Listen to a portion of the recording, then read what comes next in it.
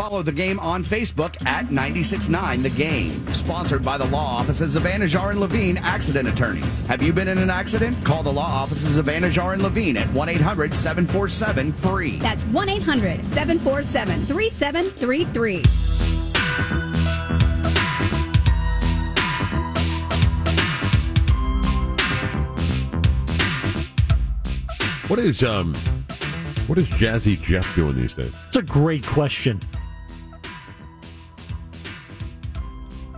DJ Jazzy Jeff and the Fresh Prince. Well, he's got an Instagram that is popping, apparently. He does? Yeah.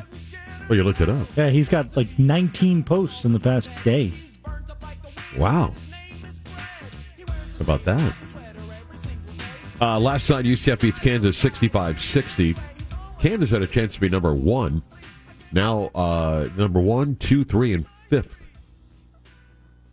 Ranked teams have all lost in the last couple of days. I think UConn's in the position to be number 1. Just an incredible atmosphere. Last night, people asking about the palm trees.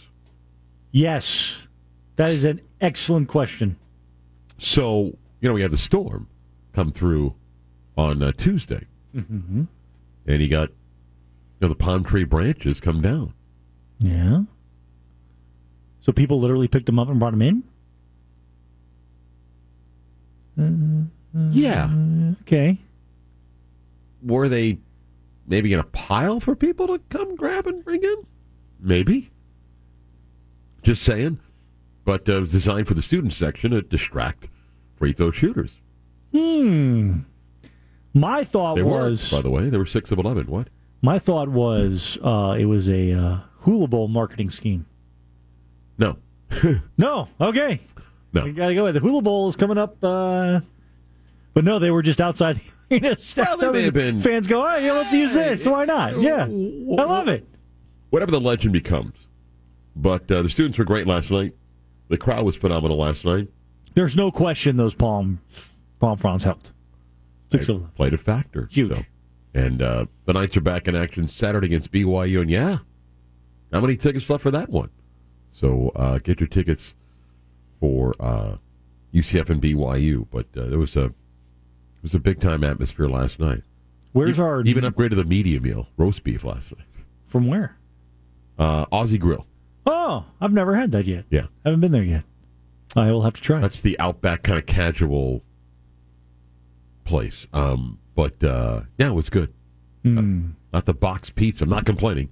But a little upgrade with Kansas in town. 11 o'clock hour, WYJM Orlando, WJR HD2 Cocoa Beach, Orlando Sports Leader. Let's get to the news. Let's really do the news. Yes. Now it is time to do the news. But now it's time for the news. News is sponsored by Seminole Power Sports, #1 in fast fun. Reinhardt Road in Sanford, Highway 441 Eustis, and online at SeminolePowersports.com. Here's Kyle. Meets the Chick-fil-A that used to be at basketball. That was. I don't mind that, though. I don't mind that either, but the problem is I never got there in time. So the up-and-coming student bloggers would take 6 or 7 sandwiches, and I would never get any. So that was the other problem.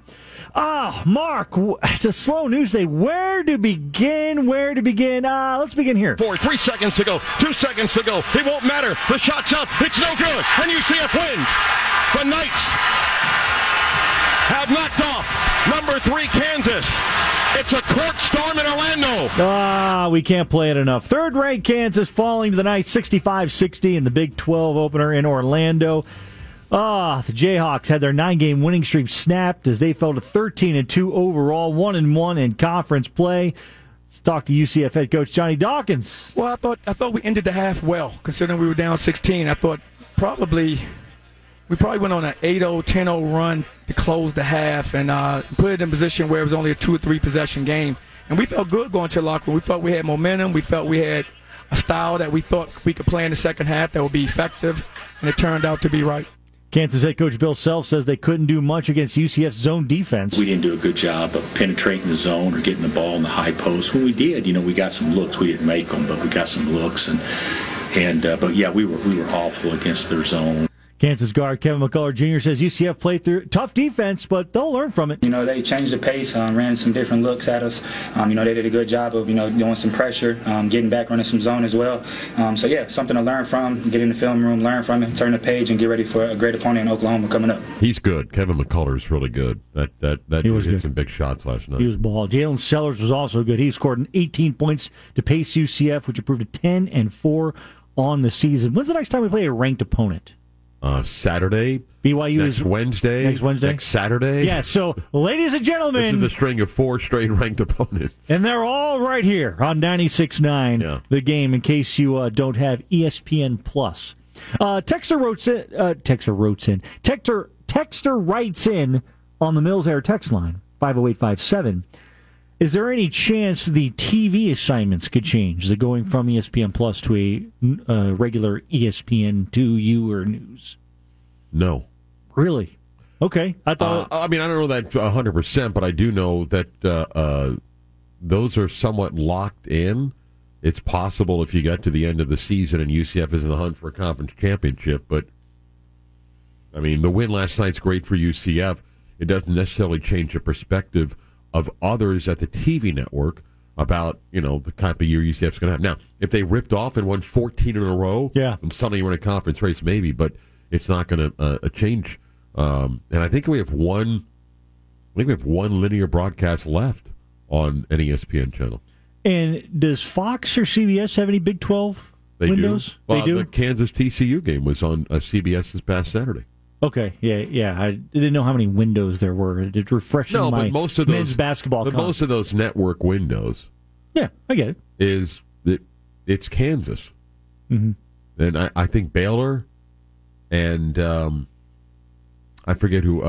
Houston have a CBS slot this season. Interesting. Longtime Alabama head coach Nick Saban, in case you haven't heard, is retiring. Saban won 7 national championships during his career, including 6 as the leader of the Tide. We take you now to Central Alabama. WSFA-TV went to the local bars for reaction. Total, complete shock. We saw it right there on the news and thought, what? This can't be right. Mary Dull is from Pennsylvania. She moved to Alabama last year. But long before she got here, she was rooting for the Tide. She appreciates Saban's character. A lot of people, they don't always bring their wives and families into the picture. And because of that, I have great respect for him. Other fans remembering Saban's legendary success. After 7 national titles, Saban's successor will have some big shoes to fill. I don't think anybody could do any better. I just don't believe it. We are so sad. We don't know. There is not going to be another Nick Saban. But there were others from Alabama's in-state rival who reacted differently. Take a look at Toomer's Corner. Auburn fans rolled the trees to commemorate the end of an era. Yeah, Auburn fans are celebrating right now, but I did speak with one Tiger fan at this sports bar that tells me he admires Saban and his legacy. I just respect him for the way that he coaches, the way that he treats his kids. He's part of what makes a rivalry between the Auburn and Alabama what it is every year. Respect for a man who served as an example of excellence, both on and off the field. Brady Talbert's WSFA 12 News. Yeah, WSFA TV, the audio. They went and toilet papered the trees. Auburn fans. Yeah, I understand. that. Come on. There you go. I love it.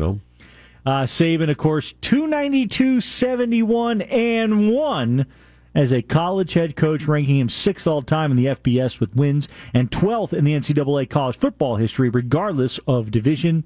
And in case you need a reminder, he also spent time at Toledo, Michigan State, LSU, and the Miami Dolphins. Still don't forgive him for quitting the way he did. Anyway, multiple reports saying New England Patriots are expected to part ways with head coach Bill Belichick today. Belichick was with the Patriots for 24 seasons, racking up an incredible record, including 6 Super Bowl wins. ESPN reporting Belichick and Patriots owner Robert Kraft have the meeting this week and this morning to make sure the decision was mutual and without conflict. Belichick has 1 year left on his contract, but is expected to continue coaching elsewhere. An official press conference is scheduled for noon Eastern, where we will get all of our answers, Mark. All of them. Every single one of them. Oh, I think it's going to be a cordial, although it's awkward, but Kraft and Belichick will be there, and there'll be a lot of love. But, yeah, I don't think that they're going to try to hide anything. But no, I think it'll be, hey, we both agreed it's time for us to go in a different direction. Bill wants to coach, or we're not going to block him, wish him well, and all that stuff. Yeah, does Bill straight out say, I'm open for, I'd like to try to go somewhere else? I think so. I think he said, look, I don't think I'm done, and I'll see what's out there. I don't think he's going to tell you, hey, I'm flying to Atlanta later today or something, but I think he'll probably tell you he wants to coach. Yeah. Pete Carroll will not be the coach of the Seattle Seahawks next season. Carroll will remain with the organization as an advisor and says it was a joint decision with management. We have mutually agreed to set a new course and for the club to take on new leadership. Pete Carroll says the last few years the team has lost its direction. We lost our edge, really, and the edge to be great, which was really how we ran the football and how we played defense. It wasn't as good as it needed to be. Carroll has been with the Seahawks head coach since 2010, winning 1 Super Bowl and 2 NFC championships. I don't think this is an amicable divorce.